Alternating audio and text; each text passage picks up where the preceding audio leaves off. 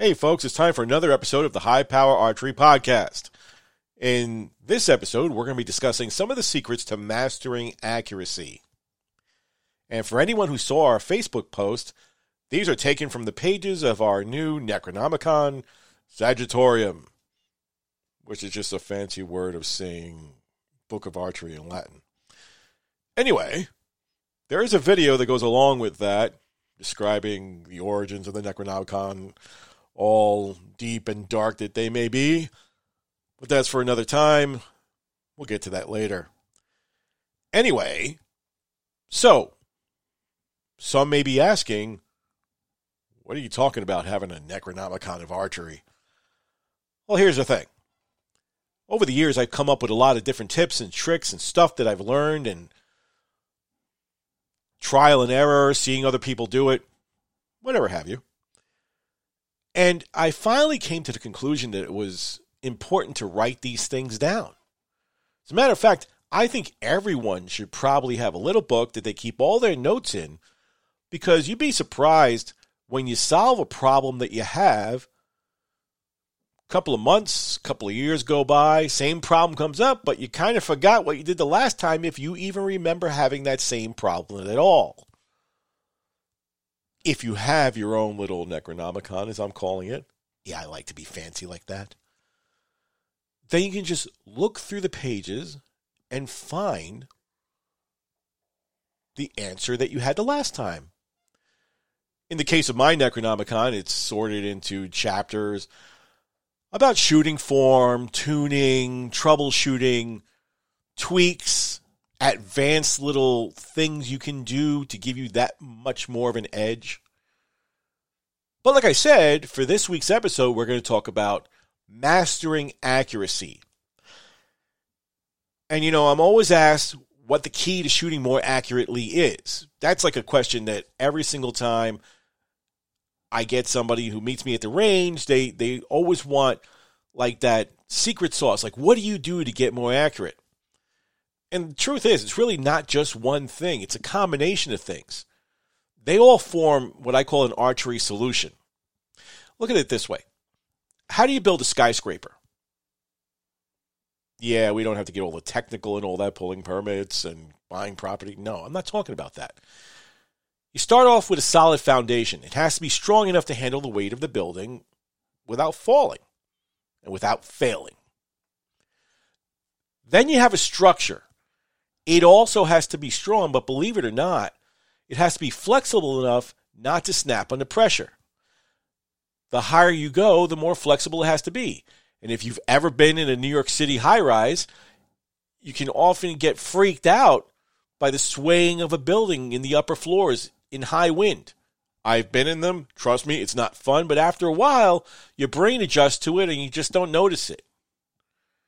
Lastly, there has to be a blueprint that engineers can go back and look at when something is not working correctly.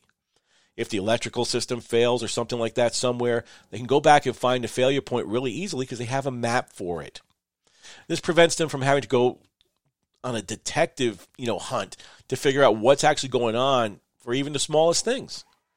The manual, or the blueprint as we're calling it, is used to easily diagnose a map so that you can find the problem and take care of it quickly. This way, the building is never really in any danger and no one really notices and everything goes on normal. The way I look at it, archery form and execution should be no different than that. Let's start with the foundation. This is your form. Once your form is rock solid, meaning it doesn't vary every single time, it's so much easier to maintain the archery system in good working order. So, form is comprised of a lot of different things. Well, one of the things is alignment. Your alignment has to be proper. And I'll get into this in another episode in a lot more depth. But for the most part, if your alignment is off, nothing's really going to work. And all kinds of weird stuff will happen. And some people don't get that when their draw length is too short or too long, you'll see it in their alignment. You really need a coach or somebody else watching you to detect it, unless you're shooting in front of a mirror or something like that. But even so, with a mirror, it'd have to be behind you, and you have to see the position of your elbow. Basically, that's what that comes down to. So, starting with the alignment, okay, we're looking at the foundation. If we start with that, you have to be exactly in line to the target. So there should be a straight line between your hand in the front, your hand in the rear, and the elbow. And that forms kind of a triangle, because if you ever see people who try to stretch it across their chest, it never works out right. A lot of people do that just to get extra draw length, which makes really no sense. Because if you can't shoot accurately, what's the point? But anyway, so alignment is very, very key. Now, the next part, as I mentioned, is the grip. Grip is extremely important, because if you're gripping the handle like a pistol, okay, when you fire, there's going to be torquing. Because if you put your hand out like you're going to hold a pistol, you'll notice right now that you can sway your wrist left and right. But if your grip is in a position and your hand is in a position like you're saying stop to somebody, and you're just putting the riser along your lifeline of your palm, and you're putting pressure on the lower part of your palm, not the upper part, the lower part. I'll get to it in a minute why I'm saying that. But if you're putting pressure on the lower part of your palm, what's happening is you're pushing forward, and the bow is all of a sudden stable. And if someone tries to move your hand when you're just holding it up like that, and say they put their finger right at the lower part of your lifeline and they pushed, your hand is kind of locked in place. It doesn't shift left or right. So some people say, well, I like a high grip. Well, the problem with a high grip and putting all the pressure on the top end, like near where the webbing of your thumb is, that it's a natural pivot point. So if you all of a sudden, instead of putting a stop sign up, you kind of put your hand almost flat or level with just that little neck in between your thumb and your first finger, right there, holding the bow, it'll shift from left to right and pivot so easy. And it's not very repeatable. So what will happen is you have that high grip. When you fire, it's going to snap to the left. It's going to snap to the right. You'll get all kinds of randomness. So a lot of times when I'm fixing people's shot, I kind of start there. If their alignment's okay, most of the time it's their grip that's screwed up. Fix the grip, a lot of stuff starts to come together. Now, just as important as the grip in the front is the hand position in the back. So let's just say that you have your... And I saw a video recently where someone was saying that the hand has to be completely flat up against your face. And you all know I have a lot of special words I use. Well, I call one word for that: horse hockey. It ain't true. Your hand has to be completely relaxed. Now, whether or not you're bending it at the wrist or you're laying it against your face, however it is, it has to be relaxed. And the reason why it's not true that everyone has to have that hand just flat up against the side of their face with their wrists straight and all that, well, everybody's arms, elbows, shoulders, they're all different sizes. People don't come in one specified size. So the length of your segments, meaning your forearm, your bicep, everything, that all makes different shapes. For some people, it may be fine just to put it flat because it feels normal and they can do that without stressing their hand. For other people, because of the size of the segments of their arm, it's not comfortable. So for them, it may be more natural just to bend at the wrist, then attach it to their face, and then they can pull normally. Well, some people say, well, you can't pull if your wrist is bent. Yeah, you can. And you should be pulling. It doesn't make a difference what position your hand is in. And I'll tell you why. Because when you're firing, the idea is you're applying tension with your shoulder muscles. You're actually holding with your shoulder. You're pulling with your shoulder towards your spine. That's not a new concept. I've been over that a million times. But the idea is that if there's any tension in your hand, any tension in your forearm, or anything like that, it creates a problem of resistance. Remember, we're trying to pull, like that whole thing is connected to a chain, and you're just pulling that chain into your shoulder. Well, if there's resistance in there, it's not going to pull properly. If there's resistance, you're going to wind up getting a random shot. So some people wonder why, well, I'm repeating the same thing every single time, but I'm getting shots to the left or right, and my alignment is correct, my draw length is correct. Why does this keep happening? Well, it's because sometimes, because your arm, your wrist, your fingers are not relaxed, when you're pulling, if there's pressure or tension in any part of that connector system, you're going to wind up pulling either too far in towards you, which results in a shot to the outside, to the right, if you're right-handed, or you're going to wind up pulling away from your face, which will wind up with a left shot. Think in your head how many times that may have happened to you. Happens all the time. If your arm is not properly devoid of tension, and your hand and all that. So next, you got to worry about body adaptation. What does that mean? Well, you've heard me discuss it before. Sometimes you have what they call the rubber band effect. And when I was teaching people about blank bail and stuff like that, because you all know how I feel about blank bail, and it's not for what you think. It doesn't cure TP or target panic or anything like that. But when we're actually using a blank bail or something like that to determine where your natural snap is, what I mean is your body can line up fine, no problem. But it has a natural tendency to want to go where it wants to go. So imagine that when you're coiling up for a shot and you're drawing back and all that, ideally when you fire, as tension is released from your midsection and all that and from your arms, that your body will stay in the same position and the arrow just go forward. Well, what happens is if you're turning and you're coiling and your body has a default reaction, let's just say, to want to snap back into a particular position, that natural snapback can wind up with you having shots going to the left if you're a right-handed shooter. So how we correct that is we just fix your stance so you're a little bit more pitched in, and when you draw back, you'll find out and you fire. We keep doing that until we get to the spot where you're addressing the target at such an angle that your body doesn't want to snap anymore. And you would be surprised what kind of a difference that makes in some people's accuracy. Now, most important out of all these things, when they're combined, is comfort. So,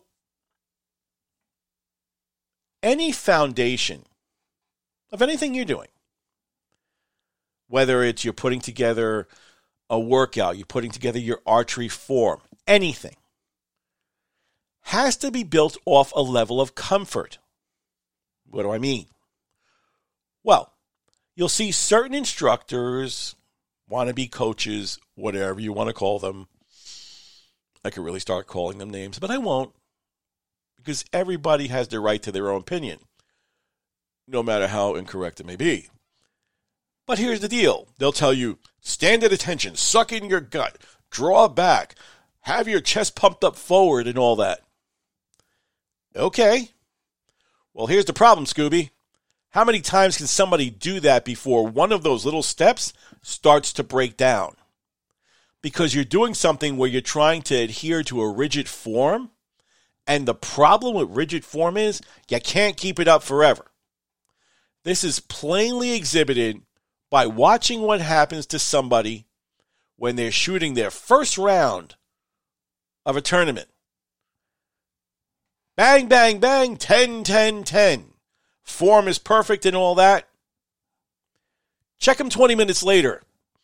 How much of their form has degraded from that? Why? Because they're getting tired. Some people would say they're getting lazy, but those same coaches who are preaching, you're just getting lazy, suck it up again and get it right back to where it belongs. Well, listen to them. They should really listen to themselves, because honestly, the problem is you can only replicate that rigid form for so long before you get tired one thing starts dropping or the other. So the idea is start off with a comfortable position because you know what? You won't get tired. And if you do get tired, it will be a lot longer, a lot later than it will be from such a rigid form. That doesn't mean you should have a sloppy form, but you have to get to the point where it's comfortable for you because it all adds up to repeatability. And repeatability becomes accuracy because you're doing the same thing every single time. Stop trying to be perfect on every shot. Be repeatable. If you're repeatable, you will get excellence out of it because everything is being executed in exactly the same way. And that's why the sights are there, because as long as you're doing everything else besides the actual shooting where you're just relaxing, your shot is identical from one to the next. Everything comes into place. Now, then we have what we call the structure. This is your equipment. So people would say, well, what does your equipment have to do with it? Because I thought everything was based on form and all that. Well, here's the deal with structure. Because the structure is the actual building, the stuff that never changes. Okay? That's your bow. Unless you are tinkering with it, for the most part, take your bow out of the case, you shoot it, you put it away. If everything is set properly on it, it'll be exactly the same when you pick it up the next time. Unless you do what I tell people not to do, leave it in their trunk, the strings elongate, you name it, all kinds of things happen from the heat. But we're not going to go there right now. If your bow is set properly, it should remain the same every single time within reason, because if you have timing or something like that, you adjust it and it's back to being the same thing. Like I said, structure is what's always constant. The bow will always be constant for the most part. So you need to invest time in putting together the most forgiving setup possible, since that is the easiest to troubleshoot and maintain. I'll repeat myself. The easiest to troubleshoot and maintain. So some people tell me, well, what do you mean by that? What I mean by that is very simple. One, it should be that the bow cooperates with you. You have to look at it as an extension of yourself. Together, you and the bow make one machine. That machine has to work in harmony. What are some things that can throw that machine out of harmony? Well, let's just say you're overbowed, you're pulling too much weight. Yeah, that'll throw that harmony out pretty quick. Also, if you're overbowed and you're slinging that sucker back 30 times, let's just say that you're pulling 60 pounds and you really should only be pulling 50 or something like that. Again, there's nothing to be ashamed of or embarrassed about. It's your setup. It's meant for you. Who cares what anyone else thinks of it? There are guys, adults, that shoot 40 pounds because it's easy for them to repeat and it's easy for them to do. You don't have to go macho shooting 70 like in Target or something like that. It makes no sense. If it doesn't benefit you and if you can't be extremely comfortable with it, it's going to screw you up. Now, at the same time, you could have a bow that is underbowed for somebody. Yeah, right now it's going through your head like, is that even possible? Hell yes, it's possible. Let's just say that you're the type of guy or gal who pulls 50 or 60 pounds all the time, or even 70 pounds when you're hunting, and you have a bow that was set up for target archery. Yeah, I said it very, very arrogantly, because a lot of people who hunt or whatever, or just shoot 3D, they look at a target setup as like, oh, that's one of those things. It's for those arrogant people who want to have the fancy colors and all that. I think they're better than me. No. Set up for target, most bows are set up to be comfortable. So a lot of people set them up for like 45 or 50 pounds, whatever it is. In most competitions, like the USA Archery competitions, there's a limit of 60 pounds is as high as they're allowed to get. But let's just say someone set a bow for 45 pounds for you on a target setup. Because generally they are lighter than hunting bows. Well, you who are now used to pulling 70 or 65, whatever, pull that thing back, and you're noticing that you're shaking all over the place. Why is that? You would think that you'd be able to hold like a rock. Well, the problem is with shaking all over the place. Why is that happening? It's because you're too strong for the bow. It's underbowed for you. So the stronger you are, the more pliable the bow becomes because you're basically just outmuscling it, and now all of a sudden the bow is shaking all over the place and all that. I see that with a lot of kids. As they get too strong for the bows I set up for them, their form starts getting a little weak, or their shots start spreading out and all that. And I'm like, well, you've just gotten stronger, so now we crank it up a couple of notches. Now they get more resistance, they can hold steadier, good to go. Now, believe it or not, the same thing happens with let off. I'm going to say something that's going to sound like complete heresy, but it comes right out of the Necronomicon Sagittarium, chapter 3, verse 2.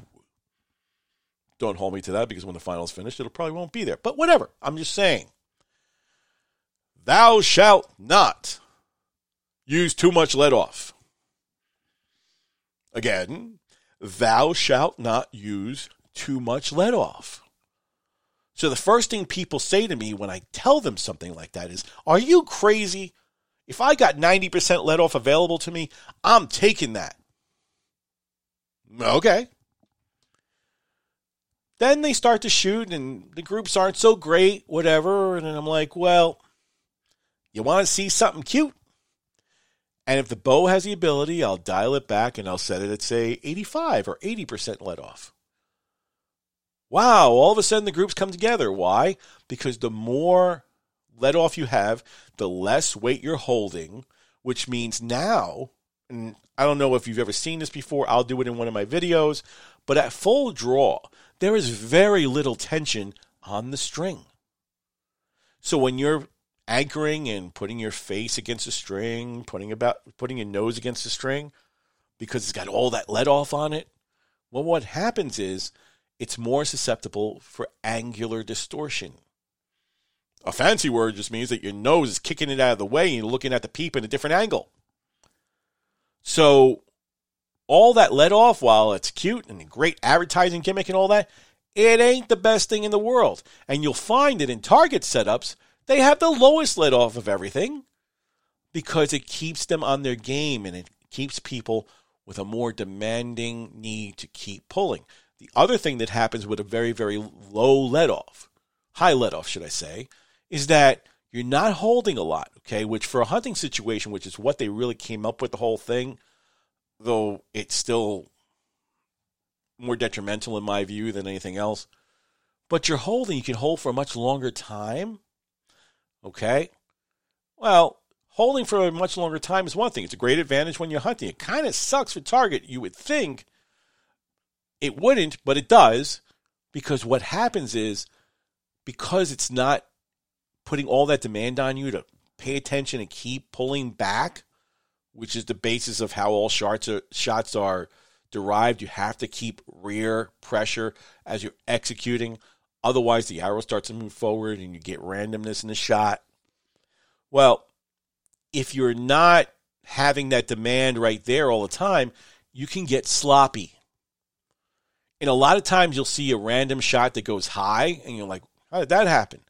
Well, believe it or not, it's because when the cams went off, you were under-rotated, your arrow was creeping, you fired, and all of a sudden it goes high. Which you would think it would go the other way around, but it goes high. And it has to do with the fact that it gets sloppy. Sorry about that. Anyway, we don't want the sloppiness. So you want to set your let off to the point where it's comfortable and manageable and keeps you on your toes, if you will. So again, the highest let off, great gimmick, but not for you. Find the one that actually works for you. Okay? Now, another part of that is your draw length. People, I'm going to say this. I'm going to say it more than once, but I'm going to say it nonetheless. Draw length in the hunting world and in the target 3D world equals more speed the longer you go. However, this does in no way mean that if you're a 28-inch draw, because the creator did not bless you with height or really, really long arms, that you should be shooting a 30-inch draw to make up for speed and shoot more flat. Because that don't make any kind of sense. Because you see, if your draw length is not set and tweaked to you, if it's too long, okay, you're going to tend to pull back, not have a solid anchor, and you're going to wrap it more around your face. And if you just pull your arrow back towards your face while you're holding steady, it starts to point to the right, which means your shots are going to be off. Conversely, if it's too short, when you're pulling, it's because you can't get to your proper anchor resting on your face, it starts to point the arrow to the left. Try to make that hit the target regularly all the time. Very, very difficult. So there's nothing to be gained by lengthening your draw length just to get some advantage of speed. Now, that's the draw length thing. We already went over the draw weight. Stabilizers. Now, folks, I'm going to say this. I'm going to say this again. For those of you who shoot target, if you all have your favorite target shooter out there, and you like seeing him shoot, and you're like, that guy's got his, or that girl's got their game down to the point, and they're shooting 4 pounds of weight in the front and 6 pounds of weight in the back, and I'm exaggerating, nobody shoots that much, but they're people who look like they are. Throwing a ton of weight on your stabilizers is not going to do it for you because you're not them. They're doing what works for them. Carbon copying somebody else's stabilizer setup is not going to work for you. You have to determine your own stabilizer setup on your own. And what that means is put the minimum amount of weight in the front. Now, this is going to sound like blasphemy, but Chapter 4, Verse 9 of the Necronomicon Sanctorum claims and states, "Thou shalt only use enough weight to accomplish stability." So if you wind up after you do all your testing, and I'll explain how to do the testing in a minute, but if you wind up with only 4 ounces in the front and 8 or 9 ounces in the back, you will not be shunned by the rest of the archery world because your bow doesn't look like everybody else's who likes to be a copycat and thinks it's going to work for them. You use the right amount of weight to help you. Now, your front stabilizer, okay? It should be enough weight where it's comfortable where you can still hold the bow. Putting 30 ounces in the front may look cool. Try holding that up for a while. It's going to start to suck. So you start with minimal, and then you see if that front weight, as you're in there, when you're drawing back, does it take some of the waggle out of it? What do I mean by waggle? The left to right. Yeah, doesn't that sound weird? Your front stabilizer weight does not fix up and down. It fixes waggling left to right. You throw on a rear stabilizer, put a little bit of weight on there. Generally, the rule is 2 to 1 for the front. So if you're starting out with 2 ounces in the front, go like 4 ounces in the back, whatever. And that'll correct your up and down. And the more impact that you want on it, just keep on swinging it out. All that's great. and people are like, oh yeah, it feels great like this and all that. Here's a thing that most people forget to tell you when you're setting up your stabilizers. The first thing is, it has to be balanced when you first get to anchor. What do I mean by that? Here comes some of those deep, dark mysteries hidden in the Necronomicon that I'm going to tell you about, that I'm sure you may have heard from other people, but it kind of gets explained the wrong way most of the time. You see, if you were to close your eyes, draw with an arrow in there, please. I mean, let's really not get to trying to do this blindfolded with nothing in there and you wind up dry firing your bow. We're not even going to talk about that right now. But if you close your eyes and you draw back your bow and you open your eyes and you look at your sight, is it level? Because if it's not, then you kind of have a little bit of a problem. Your stabilizers aren't set right and you're actually working against them to make them level out. Well, guess what? If you have to work against them, you're going to be struggling with that, and now you just add one more struggle to the whole game. Trying to balance the stabilizers that you put on there in the first place to help you. Now, there is truth to the fact that some people put a little bit of a left or a right balance in there, where it's a little bit more off to the left to give them something to actually stable, to like a bias to work against. And that works for some people. But for the most part, lots of folks don't need it. So you can have a little bit that you actually put in there yourself to make it more easier for you to control, especially if you're shooting a much lighter bow. Some people need that. But for the most part, when you open up your eyes, if it's not level, then you're going to have to work with your stabilizers to make it level. And usually it has to do with how much weight is on the back and how big that swing is from the left to the right. And you can correct it really easily. Now, where some people drop off on this one is, well, if I can do that, now I've set it up, I'm good to go, right? No.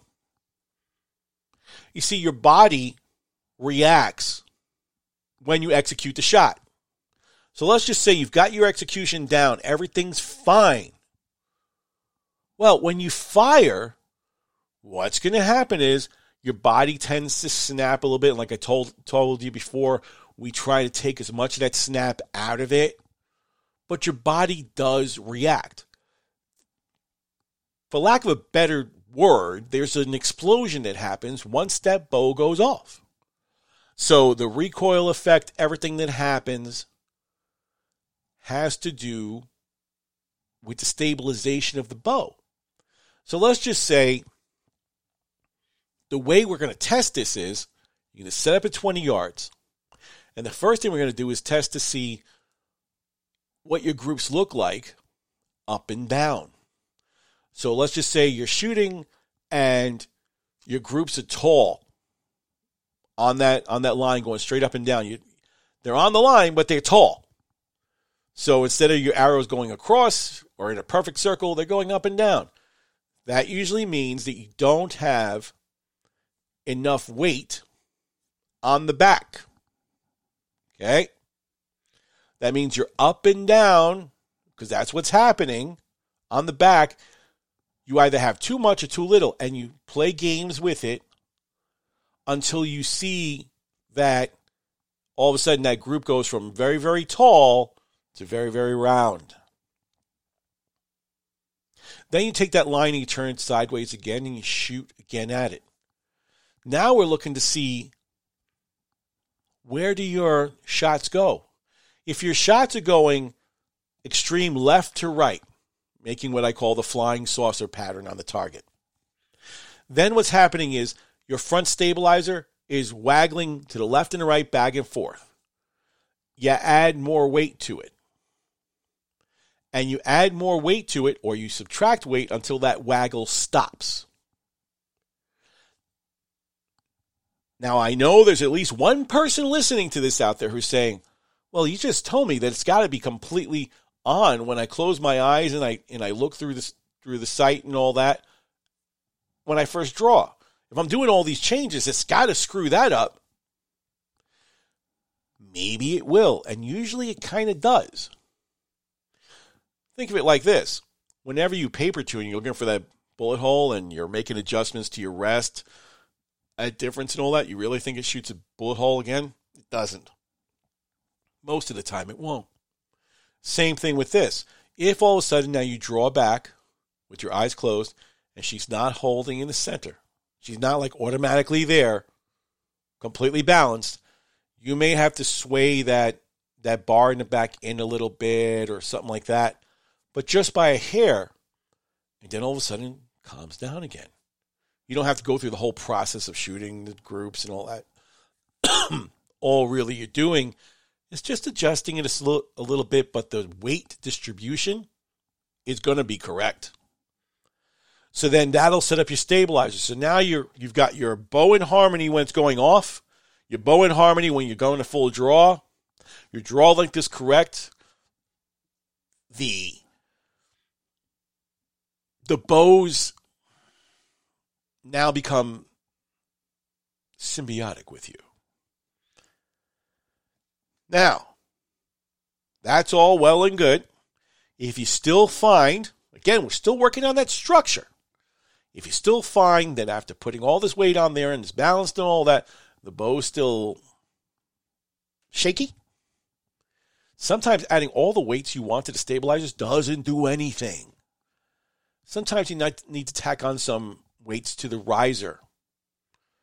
We've been doing this for years. Sometimes risers are too light. Tack on a little weight to one of the, and they usually have the screw holes in there. You can just screw them in there, especially target bows. A little weight on the bottom or a little weight on the top, whichever one is your pleasure. Make the bow a little bit heavier, give you a little bit more mass weight. Fixes it up. Conversely, there could be such a thing as a bow that is way too heavy for you. If you're used to shooting a hunting bow, which doesn't weigh that much or something like that, an overall mass weight of a bow that all of a sudden goes from weighing 5.5 pounds to 9 pounds is going to suck at first until you make yourself stronger. Well, you may think that it's easy to sling 9 pounds out there, because if you add a target bow with sight, stabilizer weights, the rest, it adds up to a lot. It adds up to a lot on any bow. But if you can't hold that bow out there relaxed for, I'm just going to say 30 seconds, then probably you need to work a little bit on your strength, or you need to lighten the bow and go back to the drawing board and just make sure that everything balances out again. It's a fact of life. If it's too heavy, remember what I said, you're going to get tired, form's going to break down. So we want to make sure that the structure is there to make it comfortable for you to shoot for an extended period of time. The last thing about this, which is not particularly the bow itself, but still part of the equipment, and there's two things actually, but one of the last things is the arrow balance. Wait a minute, what are you talking about? We got to balance an arrow now? No, but you should be shooting an arrow which is balanced for the particular draw weight and draw length. And that comes just by experimentation. There's charts out there like the Easton chart, which will tell you, and every manufacturer has their own based on what the spine is of their arrows. They'll tell you, like, for 60 pounds, you shoot this number, say 400 spine. Depending on what your draw length is and all that, it needs to be a little stiffer, you make it shorter, that sort of thing. The reason why the arrow balance is important to overall structure of your bow is because if the arrow is not meant for that setup, its flight will become erratic. Not erratic because the arrow is no good, but an underspined or an overspined arrow, and you really see it with the underspined stuff, such a thing as overspined, you can work around that. But something that's underspined is like trying to shoot a wet noodle. It's going to become much more susceptible, if not dangerous, to the shot. So let's just say you make a small mistake and you're underspined. Instead of being an inch off the target, it might be a foot off the target. Because you get all that extra bend in there, and small mistake, boom, goes flying off the mark. It can also be dangerous because if you're underspined for a particular draw weight, and it could be just a target bow, especially if it's a hunting bow, it doesn't make a difference what it is. But if you exceed that bend limit, it'll snap or the arrow will explode. All that energy that's coming out of your bow has to go somewhere, and if the arrow can't handle it, it's coming right back at you. It'll go into the riser, the cams, and the limbs, and something's going to give because they're not meant for that. It's essentially dry firing your bow. The last part of this structure, where some people won't think makes much sense, but trust me, it does, is your release. If your release is not working for you, the overall structure will be weakened. People are now thinking to themselves, well, the release is not working. What do I got to do? The release may not be working for you because the way that you have it set up, D-loop too long, D-loop too short.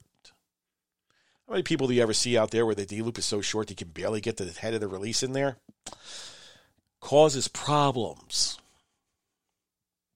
You've got enough to worry about between your form and your execution that I don't need to completely screw myself over by making it harder by having the release so tight in there that when I fire it, it's snapping. Or if there's another one, if it's too short or it's too long, you're going to wind up torquing the string. Remember that I said it's very, very flexible at full draw.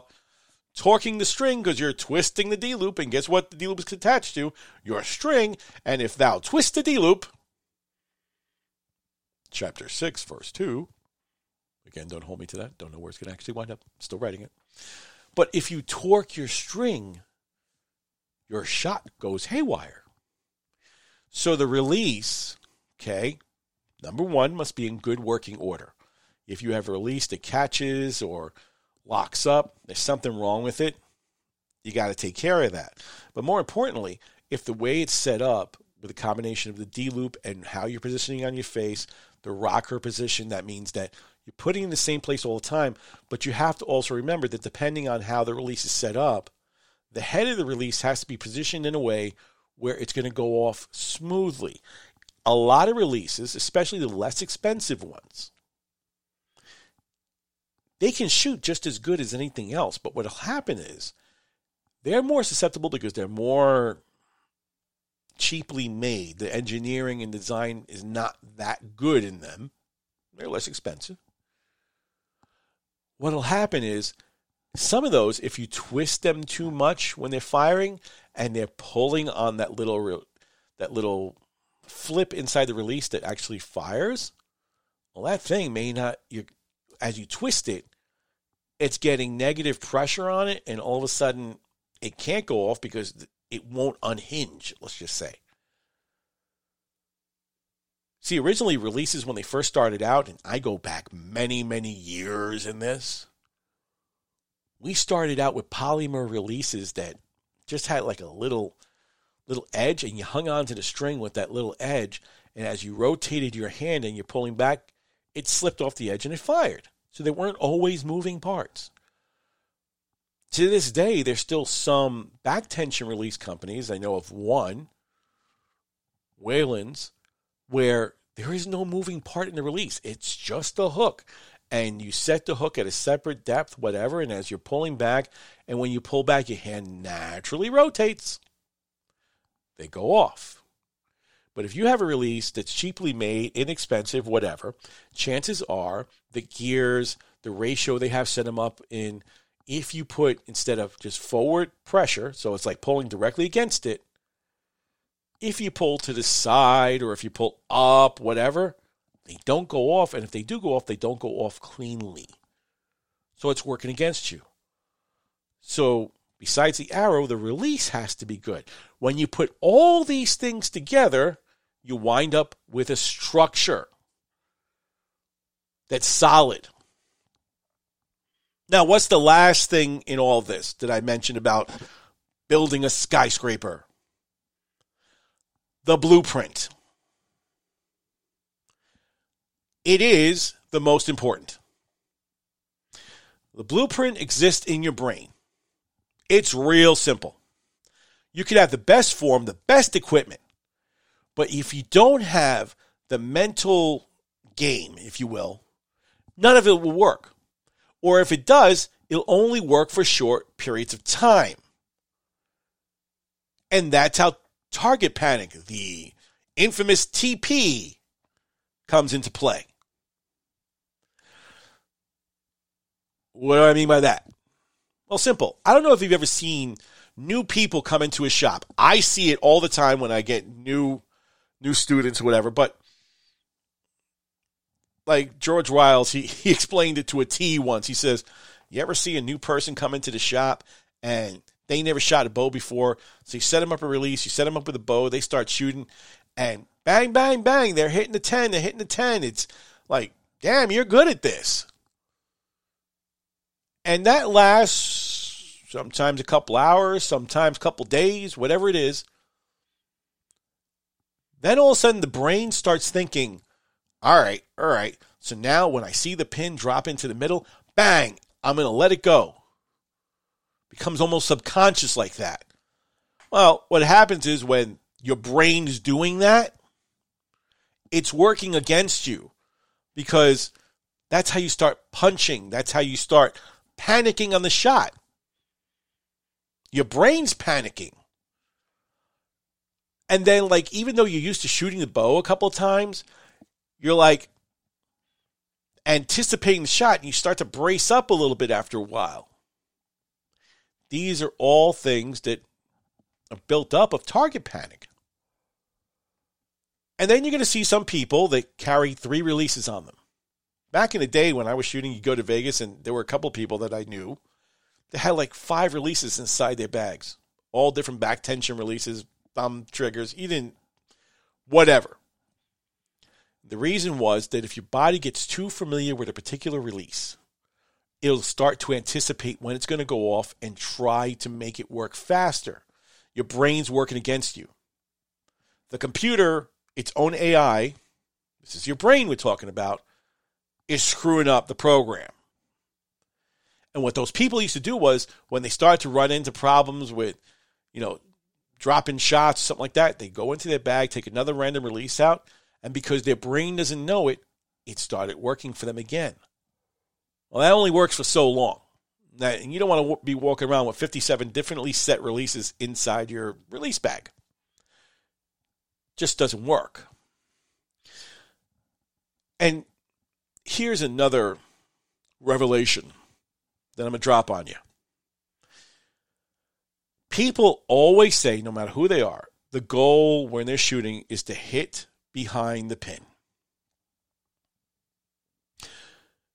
And then when it doesn't happen, they're like, oh, it just didn't, I had the pin on there and it didn't hit behind the pin. You know what the revelation is? It always hits behind the pin. The problem is that when you executed, your pin was pointed somewhere else. See, when you perceive the pin to be somewhere and you flinch or you do something else, that act of actually flinching, tensing up, whatever, actually moves the pin at the time of the shot. Hence, you miss. That's why punching doesn't work. Now, there are some people, few and far between. There are a few in the pro ranks that have gotten it down to a science. Their release is set so light, and I don't suggest this for anybody. These are people who, this is all they do. All they do is shoot. They set their release so light, and once they're holding it on the middle of the target, touch it off, goes off. So they try to take it out of it, and it'll work for them. But I'll tell you something else. When it's working for them, it's working for them real good. But when it's not working for them, it's really, really bad. So you want to have your shooting solution that blueprint in your head that works for you. So there's been a lot of noise about Joel Turner and his applying a mental theory to shooting. You know, his son won Vegas that way. And it has to do with when you're shooting, okay,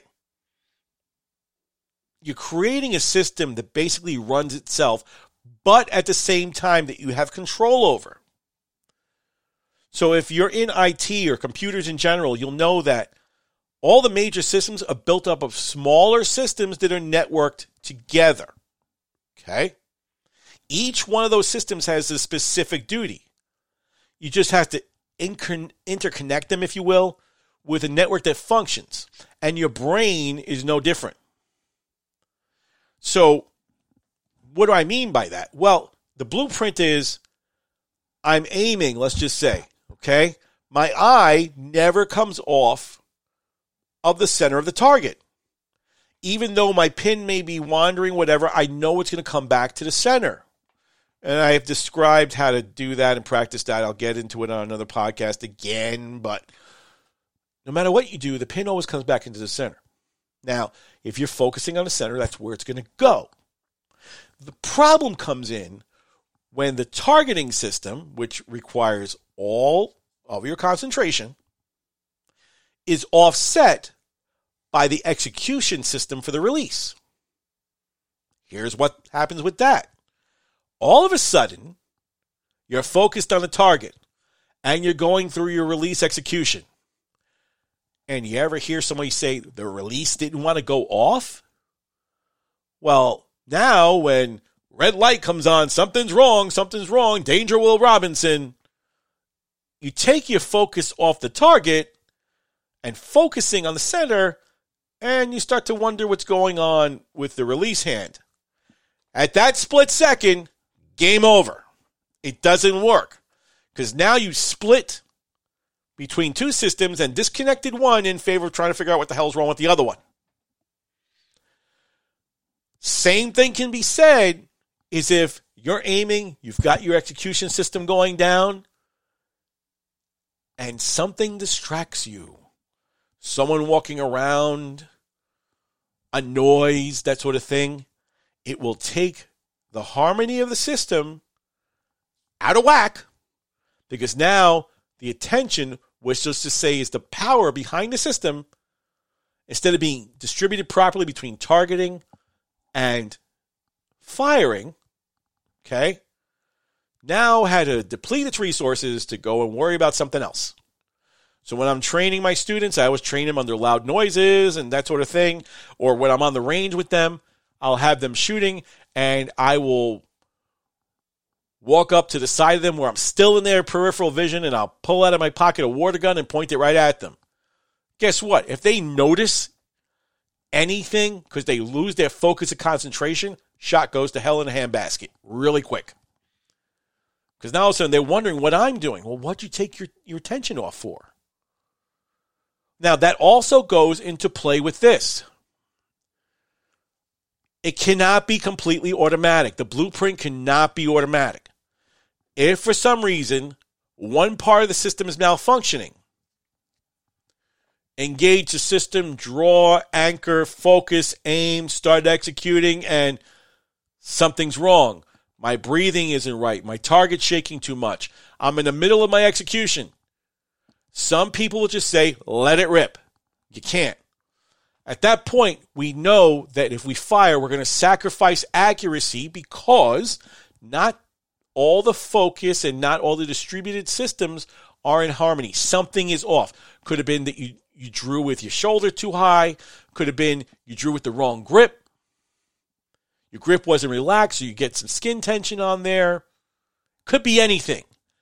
You have to have it so that if one system is glowing red, let down and reset. Draw back again. With complete concentration, all the systems will work. But you have to have the ability to let down and shut down the systems if necessary. If you don't, you will sacrifice accuracy because you're letting Shots go off that aren't perfect. Okay? So, like I said, okay, the last part of all this, the glue, if you will, that keeps it all together, is confidence. The biggest part of your mental blueprint. So, the famous line is, adapt and overcome. You know that's very common in the military. It's one of the first things they beat into your head. Don't give up. Don't get frustrated. You adapt. You overcome. You have to train yourself, okay, to have confidence in your shooting. You know that your structure's solid. You know that your foundation is solid. All that's working for you. Then the confidence should come along with the blueprint that says, I'm not hoping to hit the 10. I'm going to hit the 10. Okay? So if shots are hitting left, like you're shooting out in the wind or something like that, mentally your brain will know why it's happening, and you, instead of freaking out and losing it, adapt and overcome. You just adjust. A well-trained archery mind can do that. It takes a while to get the programming down, but eventually it will kick in. If you want an example, just ask any good traditional archer who shoots instinctive. That means they're not shooting with any sights or anything. They're shooting right off the shelf. And if they don't hit where they're aiming, they mentally adjust and hit their mark. I mean, they pretty much get up, draw. It could be 22 yards. It could be 29 yards. Their brain does all the calculation. It's automatic. They've got their mental blueprint going on. Their form is solid. Everything is good. And the brain just takes over and does what it's got to do. And if it doesn't go where they want it to, because maybe it looks further than it actually is, so the calculation's off, well, they feed new information into the computer. They mentally adjust and they hit their mark. It's just a lot of automatic adjustments made by their mental targeting system.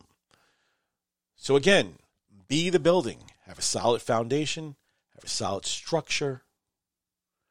Have the blueprint in place that connects all your systems so that if something arises, you can troubleshoot it in an instant in your head and adjust without freaking out that the building's on fire. And it'll all work out for you. So that'll do it for this topic. Now we're going to go to our listener emails. And I have two for this week. Rich S. from Philadelphia, PA writes, "Hey, Coach, love the podcast." Why, thank you. "Hoping you have some insight into an issue I've been having ever since I started shooting over 4 years ago. Basically, holding steady seems to be impossible for me. I get these a lot. It just seems that I can't keep the pin on the target. It's always jumping or falling off the target altogether. I try lowering the draw weight. Mentioned that on another podcast. But even at 48 pounds, and I usually shoot 64, the same thing is still happening. The guys at the shop told me that my diamond wasn't a good bow, so I would see all the jumpiness go away with a brand new bow. What was the word I brought up before? Horse hockey? Horse hockey. Well, if I spent a lot of money and got a brand new VXR, well, I spent a lot of money and I got a brand new Matthews VXR. No change at all. Could have told you that. Still the same thing happening. No matter what I do, it won't go away. The guys at the shop say, I'm not jumping, and it must be in my head. What do you think is going on? In this case, I'm going to say, as I called horse hockey on it being the bow, it's not the bow. It's the fit. If you find that something is not going right, no matter what you do. He was saying, target's always jumping around. Well, guess what? If the draw length is too short, it's real jumpy. If it's too long, it might be a little steadier. It's still going to be a little jumpy. It's going to be hard to hold in place. But when it's really too short, you literally will see it jumping around like a heartbeat monitor. So buying a new bow, if it's set the same way, is not going to help you. Now, I did email back and forth with him, and turns out that he was set to 29 inches.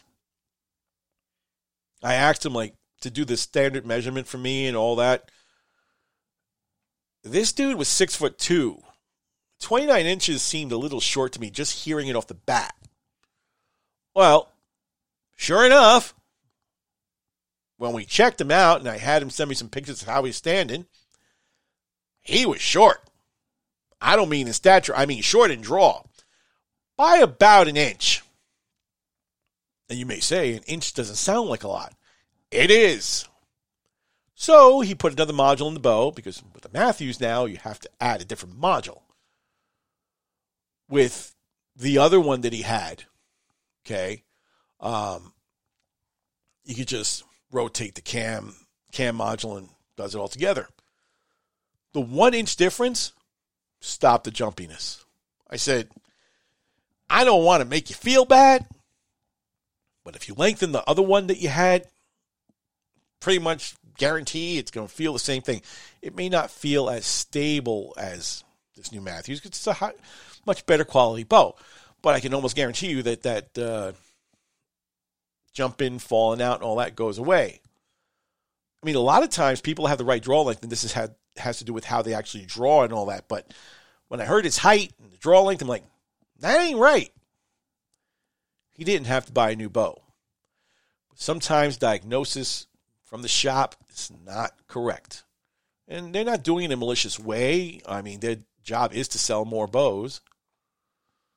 And they're probably thinking the same thing they said to him. Well, if you get a better quality bow, it'll stop doing that. People, I've said time and time again, it's not the equipment. It's the shooter with properly fitted equipment. And that's what his deal was. So always look to see how the foundation is looking before you go ahead and spend money on a bow just because someone says it's going to fix it up. Most of the time, you don't need to. Our second question comes from Daniel P. from Cape Town, South Africa. Wow, that's far. Hello there. I came across your podcast a few months back, and it really helped me clean up a lot of my form issues. Great. There aren't many coaches out here, so instruction is really hard to come by. Perhaps you can help out with a problem I've been having of recent. I switched releases a few weeks ago. I so want to go into one of these weird accents, but I'm not. I'm really resisting that. I was doing fine with my backstrap release, the Dudley release. I know which one that is. Then after about 3 weeks, I started to get bigger groups, and I just couldn't get my act together. So I went to a B3 handheld trigger release. Immediately, I was able to shoot so much better, I had to tight groups again. Well, that only lasted about a month, and now I'm having the same problem. The bugger of it all, The bugger of it all is that the guys who set me up say there's nothing wrong with my setup. That I just have to learn the release better. But somehow that makes no sense to me. I had so much more enjoyment when I started shooting. Now it's just so frustrating, I barely want to take this thing out back and shoot anymore. Are you able to point me in the right place? I'll be looking forward to the next podcast. Thanks, mate. Okay. What did I say before about the equipment and the people who rotate releases to get them to work? It's one thing to learn how to manipulate a release. It's another to really learn how to control it and make it part of your foundational system. It's mental because he had the first release, his brain caught up to it, starts to anticipate it. You get target panic. Remember I said it lasts a little while and then all of a sudden it starts to go off the rails. So that was probably what was going on with that, because instead of really learning how to control the release, his brain starts anticipating. He doesn't learn the proper control of the release. He goes to another release, which is still new. His brain hasn't caught up with it. It lasts for a while and back to square one. I bet if he picked up the back strap, he'd be tighter groups because he forgot how to manipulate that one in the first place. The other thing is, going from a wrist strap release to a handheld release, your anchor point's going to change too. For all you know, if they didn't adjust your anchor point, sometimes you have to shorten it, shorten the draw, whatever, to accommodate it. Not always, but sometimes. Definitely have to adjust the anchor where it's going to be on your face, and sometimes that means moving the peep up and down. Then, if they didn't do that, yeah, you're really trying to compensate what's going on with a weird anchor. You're forgetting about the release. When you finally learn that anchor, you're back to learning the release automatically. Your brain starts compensating, back to square one, all over the place. You've got to take the mind out of the shot process, but you also have to learn how to use that part of your foundational system. So if you're just doing the herky-jerky sort of thing, like boom, pull the trigger, slam it, whatever, you're not learning how to execute the release properly. You're not learning how to incorporate it, because remember, it's another part of the system. Remember what I said about networking stuff. Part of your network's not functioning right because you don't have full control of it. Or you're hoping for the best when you squeeze that trigger, so you're just slamming the trigger. It could be not squeezing the trigger. It could be not learning what it takes to get the trigger to go off. It could be putting it in a different release position, so now all of a sudden it's pulling at the wrong angle. And especially because the backstrap is a tension-based trigger, if you all don't pull on that thing exactly the right way, they don't go off. Or if they do, they're herky-jerky when they go off. So all of these things combined, when you switch to the other release, create the problem. Had him send me a video shooting both releases on the back strap, which is the wrist strap release. Dude was like a cobra. He pulled back, finger comes up, hovers above the trigger. He gets on there and whack. But then I see him go like this, flinch a couple of times because it wouldn't go off. It's a tension-based release. That was one problem. He shot with the B3, the handheld. Now it's his thumb that's coming into it. And I told him, wrap your thumb around it. He started wrapping his thumb around slowly, and then all of a sudden you see him go whack. Never learned to control both releases so that he could stop the process at any point in the game. I told him, I said, at this point, you're better off with the handheld. Forget about the wrist strap. You can't go between the two of them. If you really want to learn the other one after you've learned this one, sure, no problem. Let's stick with the handheld. I can teach you that easier. And I showed him how to position the proper rocker position for it, where to put the trigger so it beds inside the web of his thumb, and how to actually fire it. It ain't by pulling the thumb. Hands relaxed, and all you do is increasing pressure on the ring finger as you pull back.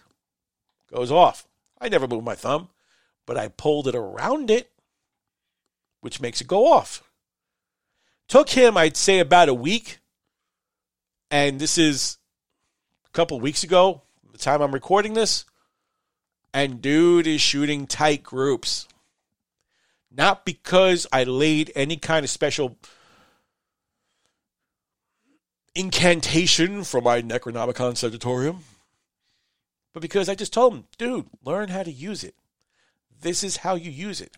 Master that part of the network, and it will incorporate into the rest of the system naturally.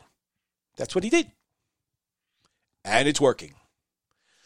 So that'll do it for our listener questions. And why I have such a pause is because it's been a while since I've done a couple of podcasts. The last one I did with I had a guest on the show, and generally when I have guests, I don't do or don't be that guy. But so many of you have been waiting for this segment, so therefore, chapter 11, verse 6, thou shalt have a Don't Be That Guy Now podcast. No, that won't be in the book, but we're going to have Don't Be That Guy for today. Now, it's early December, and the new bow craze is all starting. All the manufacturers are coming out with their 2023 bows and the associated promises that come with them. So this Don't Be That Guy is a little different. This one goes out to all the manufacturers out there and their advertising people. You all know who you are. What I'm going to say is, don't be that guy that goes promising something to be so different, but it's really a rehash of something else. You know what I'm talking about. Well, it has less vibration than last year's model. Wait a minute. Last year you said it had no vibration. So how the hell is that possible? How do you have less than zero? Are we going to negative vibration? No, it's called lying. Speed. It says one thing, and when you shoot it, it says another. The IBO speed principle, I'm not fond of anyway. But y'all still have to lie about it. It's not realistic. Yet you put up these crazy numbers, and when someone actually tests it according to the IBO settings, 30-inch arrow is 70 pounds, 30-inch draw, you fall short by 15 to 20 feet per second. Yeah, okay. Ridiculous innovations that are so expensive people have to take out a mortgage to afford them. Case in point, a stabilizer system that costs just as much as the bow. Are you freaking kidding me? Have some responsibility, people. Don't be that kind of guy who will sacrifice integrity for a sale. You know, we're in the worst economy we've had in a long time. I'm not political in any way. But people are strapped for funds, myself included. And a lot of times there's folks out there that when they buy a new bow, they need it to last for years because they don't have that kind of money. So a bow is an investment, a big part of their life. And they may have a bow for the last 3 or 4 years. And when you put all this advertising out there, the smoke and mirrors of stuff that really isn't true in the first place, because you're being that guy,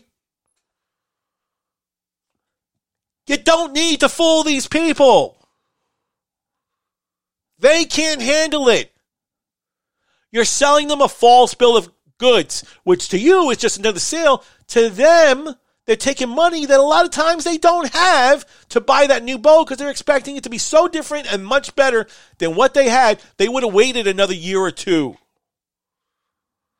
But no, because you're that guy and you did such a great job at advertising and blowing smoke, there are some elements of those people that, believe it or not, will get the newest and boldest instead of paying their light bill or putting food on the table. Sounds crazy, right? It's true. There are people like that. And it's not fair to them. You guys have got to show some responsibility, for God's sake. That's how you're being that guy. And it's really crazy. And you can't just justify it by saying, I'm doing my job, I'm selling more bows. That's all great and all that. But people, please, don't sell somebody a false bill of goods. Because you know what? They don't have the luxury of trying all these bows and all that, seeing which one is right for them, seeing if it's really true. A lot of people, let me correct that, most people go into a shop. That's the one I want. Saw some advertising. That's the one I want. trying it, get it sized to them, walk out. They never see them in the shop again. You know what? They get home, they try it, they're like, oh my God, what did I buy this thing for? This is not doing what everything is saying. This thing's got zero vibration. This thing's got some vibration on it. So they get all these blown up expectations because you put on the show. And it's just not fair. And you know what? That actually works against you. Yeah, it works against you, people. All you advertisers and manufacturers and all that. You know why it works against you? Because if you put something out there that's not what it's cracked up to be, people will, rather than deal with it, put it for sale at a much lower price than you're selling your stuff for. That'll come back to bite you in the ass, because why am I going to spend $1,500 on a bow when some dude is selling a brand new one that's not even 6 months old for $800 on Archery Talk? Your false advertising will come back to bite you in the ass. So all I'm saying, everybody's got to make $1. Be a little bit more honest with it. Don't talk directly to the people who are working in the shops and stuff like that, because you got to remember, they represent a tiny portion of the population out there that is actually going to be the consumer for this bow. The vast majority of them don't have all the resources to go trying this stuff and seeing which one feels better. They go and they're easily impressionable. And guess what? When what you think is just a quick sale could be adversely impacting their livelihood, because they sacrifice 1,000,001 things because you said this is something and it's not. And it's always that thing, buyer beware, true. But a little bit of ethical responsibility kind of helps. So now every advertiser and manufacturer out there probably hates me. But I've gotten that off my chest. Save this one up for a couple episodes, people. I really had to do something. Anyway, that'll do it for this episode of the High Power Archery Podcast. We're happy that you came back to listen, though I've taken so long to put episodes out there. Not by choice. Get into that in another episode. But, anywho, I'm still here. I'm trying to produce as much content for you as possible. We will be filling our YouTube page as well.